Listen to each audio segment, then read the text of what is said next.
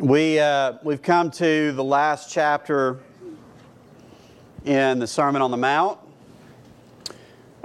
We will finish the Sermon on the Mount the Sunday before Thanksgiving, and then we will start some sort of Advent sermon series the next Sunday. So Jesus in chapter 7 is going to finish the sermon talking about relationships. Yeah, I don't know what he's I think he's coming. Yeah, tell him to come around that way. There you go. There we go. All right. So Jesus is going to finish the Sermon on the Mount talking about relationships. How should we relate to other Christians? How should we relate to unbelievers? And then how should we relate to God? It is impossible for us to live the Christian life alone. Everything that God asks us to do, everything that Jesus requires of His disciples, involves other people or God Himself.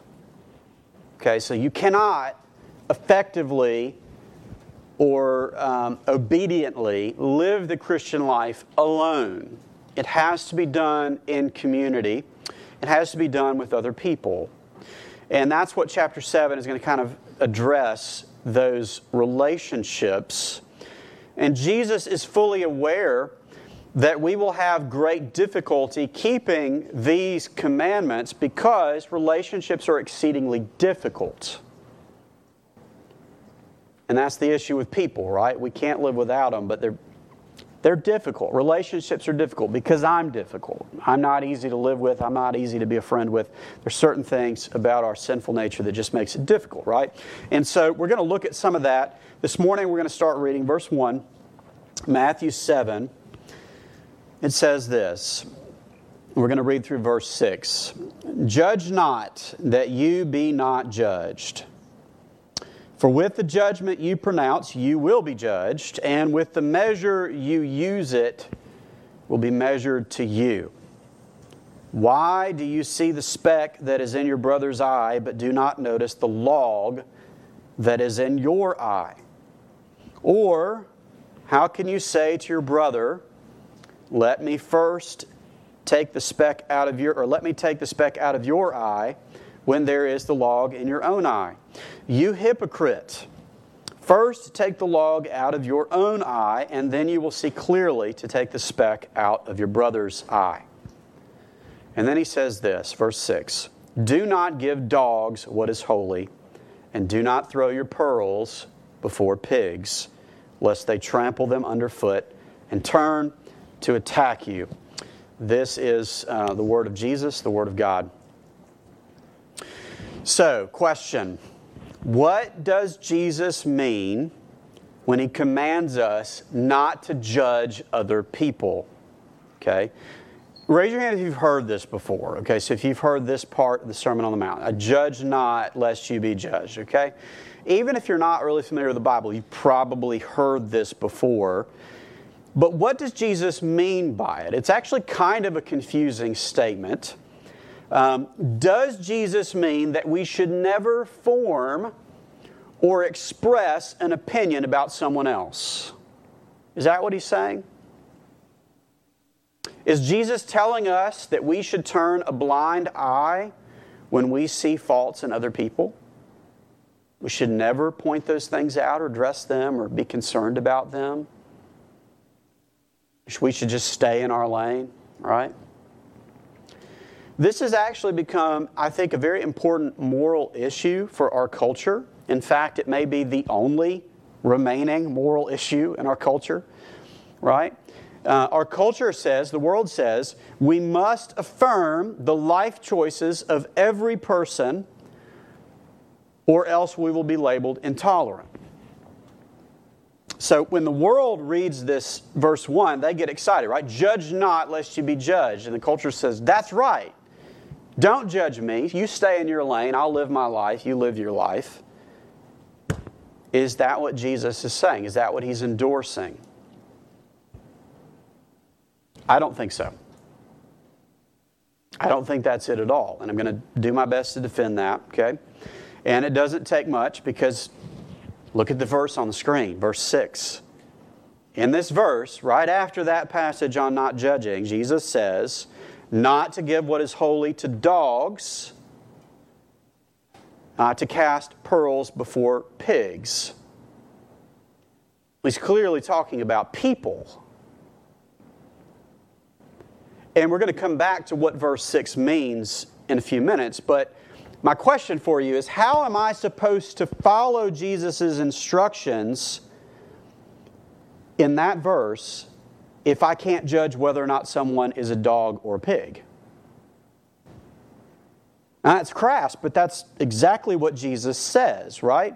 So what I want to suggest to you is that in 2022, Jesus would be celebrated if he posted verse 1 on social media. Judge not, lest you be judged. And everybody says, amen. Right? But then Jesus posts verse 6 the next week, immediately canceled. Right? Immediately canceled for that. You can't call people dogs and pigs. Who's he talking about? Why is he saying this, right? You could go even further if you consider some of the other things that Jesus says in the Sermon on the Mount. Jesus told us that we should be different from the world around us. He told us that our righteousness should exceed that of the religious leaders. Well, how are we supposed to avoid the false piety of the hypocritical religious leaders or the worldly ambition of the pagans unless we look for it and make some assessment about other people and about ourselves? You see, that's impossible to do. And so that type of judgment is obviously not what Jesus is concerned about. What kind of judgment then is Jesus talking about? And I want to suggest that as we've done all through the Sermon on the Mount, this is really a question of the heart. And I believe that Jesus is mostly concerned with a spirit of condemnation. Okay? A spirit of condemnation. What do I mean by that? Well, think about pride. Think about a self-righteous spirit, a feeling of superiority, feeling that you're better than other people, being uncharitable towards others in their sin and their failures, taking delight in someone else's failure, actually feeling better about yourself because you see someone else struggling, because you see someone else failing, hoping that someone gets what they deserve. That would be a spirit of condemnation. Pastor Martin Lloyd-Jones, who wrote an excellent sermon series on the Sermon on the Mount, he provides some helpful ways to spot this type of judgment. And I'm going to give you some of these, okay? He says, people with a spirit of condemnation are often hypercritical. Now, constructive criticism is a good thing, right? If you see something in a friend or in a family member that maybe they don't see, because you've got a desire to build that person up, to make them better, because you care about them, there is a way to go about it. We'll talk about that in a moment. But hypercritical people enjoy finding faults with other people. It's a lifestyle for them. It's a way of life. They dig to find, and then they love to expose the problems in other people. People with a spirit of condemnation always hope for the worst. They like watching people fail, especially if that failure makes them look better. People with a spirit of condemnation are quick to pass judgment on someone that is not really of any concern to them, right? So I might not even have a real relationship with this person, but I'm concerned with how they're living their life. So how much of my time do I spend sharing my opinions about people that I don't even really have any direct dealings with? This would be this type of spirit, right? Do we find pleasure in being malicious towards people that we don't even know that well? People with a spirit of condemnation often turn their own prejudices into principles. Okay, so what this means is, I've decided that something is wrong because I don't like it or I don't agree with it, even though Scripture says nothing about it. And then I take that principle and I judge someone else based on my self-made principle, okay? So this would include things like political opinions. This would include things such as parenting decisions. Judging someone else for how they choose to parent their kids, right? This would include cultural preferences. Judging someone for the way they dress or the way they do their hair or the type of music that they enjoy or how they express themselves or something along those lines, right? Those types of condemnations are inappropriate for Christians. People with a spirit of condemnation will often express an opinion without knowing all the facts. And this is like off the charts in our current cultural moment, right? Instead of going to the trouble of actually getting to know someone and finding out what's really going on, we decide we've got it all figured out and then we pass judgment. And so what this attitude shows is that we're not really concerned with truth or holiness, that we hide behind that, right? I mean, self-righteous people love to hide behind the veneer of, I'm right, I'm holy, I know what I'm doing, right? And we'll call it truth. But we don't really care about what the other person did or said. We just like the feeling of being superior. We like the feeling of condemning that person. We actually feed off of it. And I think this is what Jesus is actually speaking to. He says, do not judge or you too will be judged. And I think that's a way of him saying, have you forgotten who you are? Have you forgotten what you deserve? How is it possible for you, sinner, to condemn someone who deserves the same punishment as you? Who among us can cast the first stone, right? And then Jesus goes on to teach, not only should we not condemn others in this way because we also will be judged, but he says, I don't want you to do it as my disciples because you can't do it well. We are incapable of helping someone remove sawdust from their eye because we have a 2x4 in ours. There's a rare brain condition. I saw this years ago on the TV show House, okay? And then I looked it up to make sure it was real. It is real, but it is very rare. It's known as Anton syndrome. Anton syndrome, okay? It's a condition where the person thinks they can see, but their brain isn't processing the data correctly. So their eyes are healthy, they're not blind, but their brain doesn't know what to do with the information from what they're seeing. And so the patient may describe seeing things that aren't really there, right? Like, don't you all see the elephant standing right there in the room? Is it nobody else see? It's a big elephant. You don't see it, right? And so that's what's going on. They really believe because they're seeing it. It's not real. Their brain is telling them it's real. And this is how I think this is how we all are when it comes to our own spiritual diagnosis. All of us feel equipped to judge other people, but what Jesus is saying is that we're not as good at it as we think we are.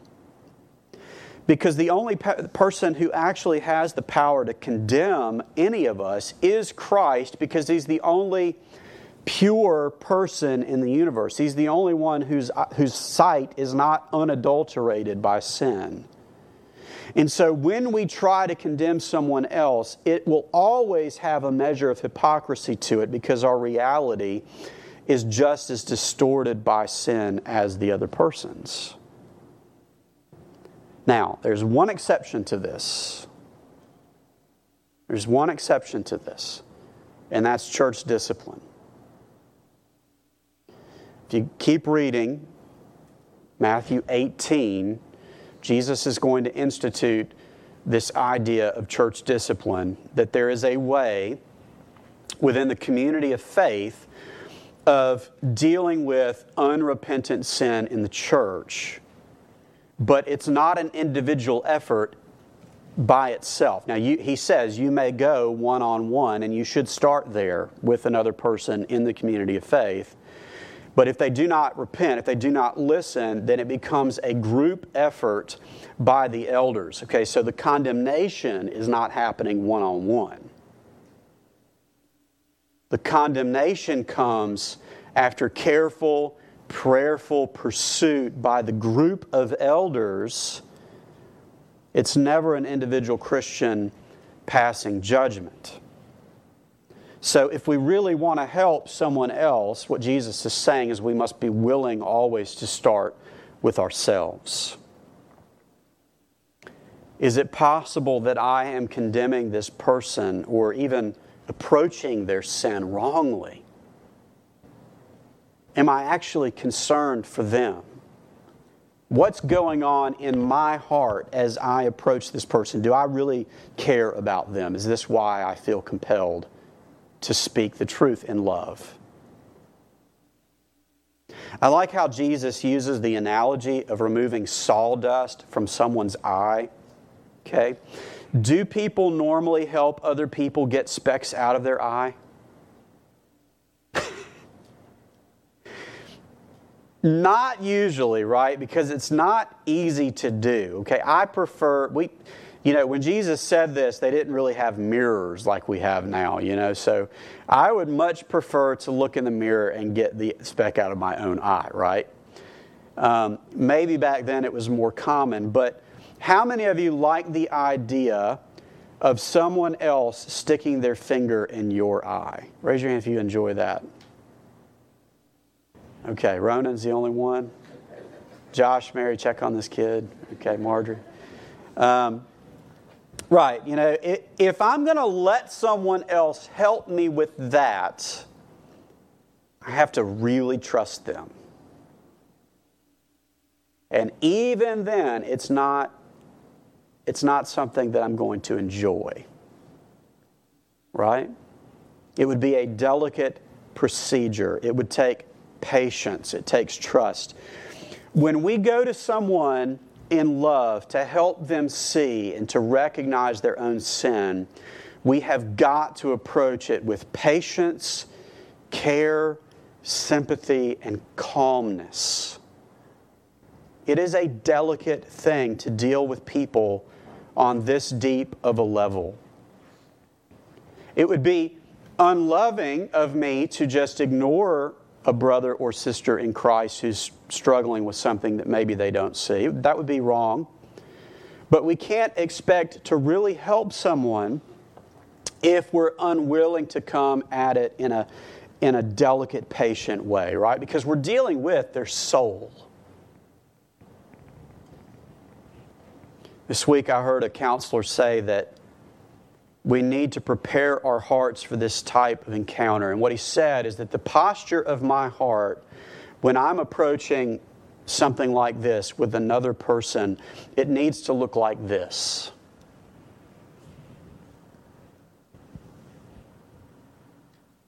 I cannot effectively approach the sin of another person if I'm coming at them eye level or above them.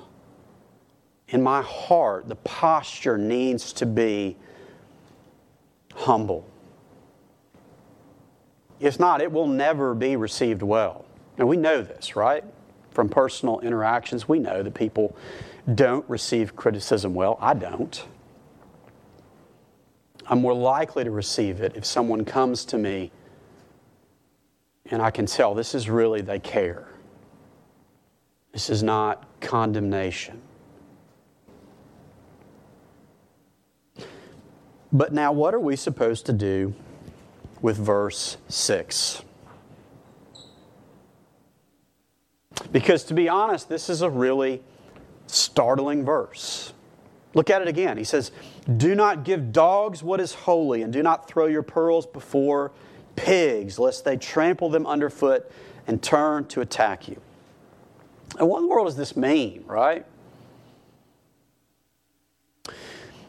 I believe what Jesus is doing here is He's providing us with a very practical check or balance against what He just said in verses 1 through 5 and even in the previous chapters. So what I think is that this verse is actually giving us permission to exercise some discernment in our relationships.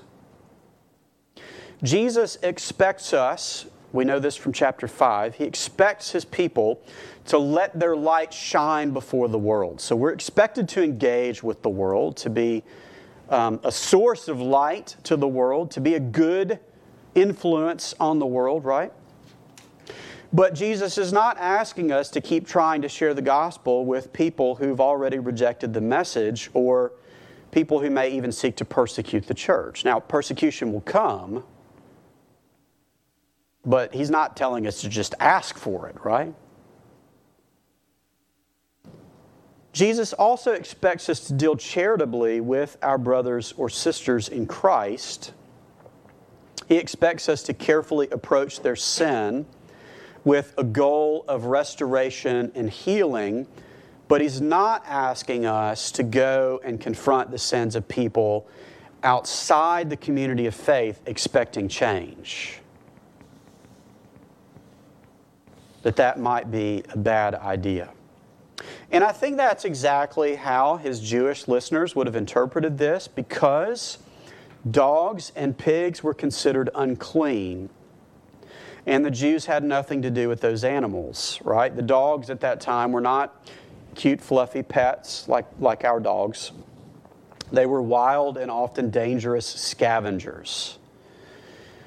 My family spent some time out west during sabbatical, and we had the opportunity to see several bears in the wild. We saw some grizzly bears, we saw some black bears, and there were signs everywhere in all the national parks. The signs said, "Do not what? Do not feed the bears." Okay? Why should you not feed the bears? Because bears that become too comfortable around humans are the bears that usually attack humans. And so everywhere they have bear-proof trash cans, and you're supposed to put your food and trash in those bins so the bears can't get to it, because a fed bear is a dead bear, right? That's a lot of the signs say things like that, because those bears become too comfortable and they may attack people. And that has happened, right? And I think that sort of captures what Jesus means when He says, lest they turn and attack you. So God will provide opportunities for the gospel to reach His lost sheep, but we should be cautious with the world. It is pointless to try and correct someone who is not going to receive it. And there are other places in the Bible that we can find this teaching. Look at Proverbs chapter 9, verse 8. It says, "Do not reprove a scoffer, or he will hate you. Reprove a wise man, and he will love you." That's the principle right there that I think Jesus is speaking to. And then Matthew 10, a couple chapters after the Sermon on the Mount, Jesus sends out His disciples to preach the gospel. But look at His instructions. He says, "In whatever town or village you enter, find out who is worthy in it, and stay there until you depart. As you enter the house, greet it. And if the house is worthy, let your peace come upon it. But if it is not worthy, let your peace return to you. And if anyone will not receive you or listen to your words, he says, shake off the dust from your feet when you leave that house or town. I think this is the type of discernment that Jesus is encouraging in Matthew 7, verse 6. He's saying, don't try to give the good news to people who clearly don't want it. Don't try to, call out sin in people's lives who are rejecting you, who don't want to have anything to do with that, right? And so the Spirit will go before us and will prepare the hearts of God's people to receive God's Word. If it's not being received, keep moving. Trust God to deal with that person in the future or at the final judgment, but it's not on us. And then, speaking of false teachers and people who walk away from the church, Peter says this. This is 1 Peter 2, I believe, verse 21. It says, for it would have been better for them never to have known the way of righteousness than after knowing it to turn back from the holy commandment delivered to them. What the true proverb says has happened to them. The dog returns to its own vomit, and the sow, after washing herself, returns to wallow in the mire. Notice he calls them dogs and sows. A sow is a female pig. Same language as Jesus. Now listen, all of this probably sounds a little harsh. And I do think we need to temper our response to it for the simple reason that Jesus spends 5 verses telling us not to judge and then only gives us 1 verse cautioning us to have discernment, right? That's likely because Jesus knows that our problem is usually hypocrisy. So temper this a little bit in the way you think about it. I don't think Jesus is authorizing us to just label people dogs and pigs. I think he's using an overstatement to make a point. But the way we might summarize the message of all 6 verses today is this. I think Jesus is telling us to exercise caution when you're dealing with other people's souls, and especially when you're handling the invaluable message of the gospel. Exercise caution. Consider your heart, your approach, what's going on inside of you. Why are you approaching this person? What do you hope to accomplish? And don't keep trying if it's not received. It's helpful to remember how God has dealt with us. What does the gospel teach? God is slow to anger and abounding in grace, but He is also just. Right? God has dealt with our sin carefully and mercifully in Christ Jesus, but rejecting Christ, refusing to repent, what does it result in? It results in judgment. And this is especially important for people in the church who believe that they are saved just from like being around God or for doing Christian things, right? Which we talked about before the sermon. That Reformation principle of faith alone, right? What gets me in God's good graces is not me being a better person. It's faith in Jesus Christ, who is that perfect righteousness that I need to be welcomed by the Father. And so, if you've not truly repented, if you're not resting in and receiving the work of Christ on your behalf, then none of this is really going to make sense. And so we pray together for the Spirit to make that plain to you. But I want you to remember, I'm going to close with this. This may seem like a strange place to close, but I think in light of what Jesus is teaching, I think it makes sense. Hebrews 10, beginning in verse 26, says, "For if we go on sinning deliberately after receiving the knowledge of the truth, there no longer remains a sacrifice for sins, but a fearful expectation of judgment and a fury of fire that will consume the adversaries of God." Anyone who has set aside the law of Moses dies without mercy on the evidence of 2 or 3 witnesses. He says, how much worse punishment do you think will be deserved by the one who has trampled underfoot the Son of God and has profaned the blood of the covenant by which he was sanctified and has outraged the Spirit of grace? For we know him who said, vengeance is mine, I will repay. And again, the Lord will judge his people. It is a fearful thing to fall into the hands of the living God. I'm closing here because I think it's important for us sometimes to feel the weight. Like we're not just playing church. God is holy. He is just. We deserve this. It is only by His grace that we will not face this.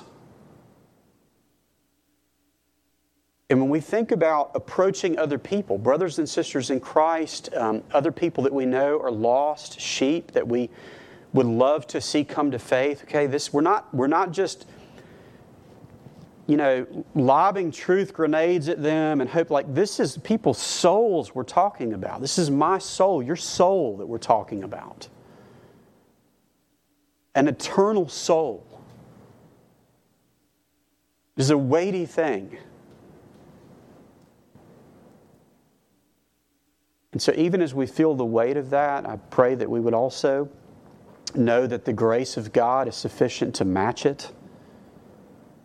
Our hope is secure in Christ. I'm not trying to give anybody some, doubts about their salvation this morning, but I am trying to encourage us that Jesus speaks so forcefully about these relationships because they matter.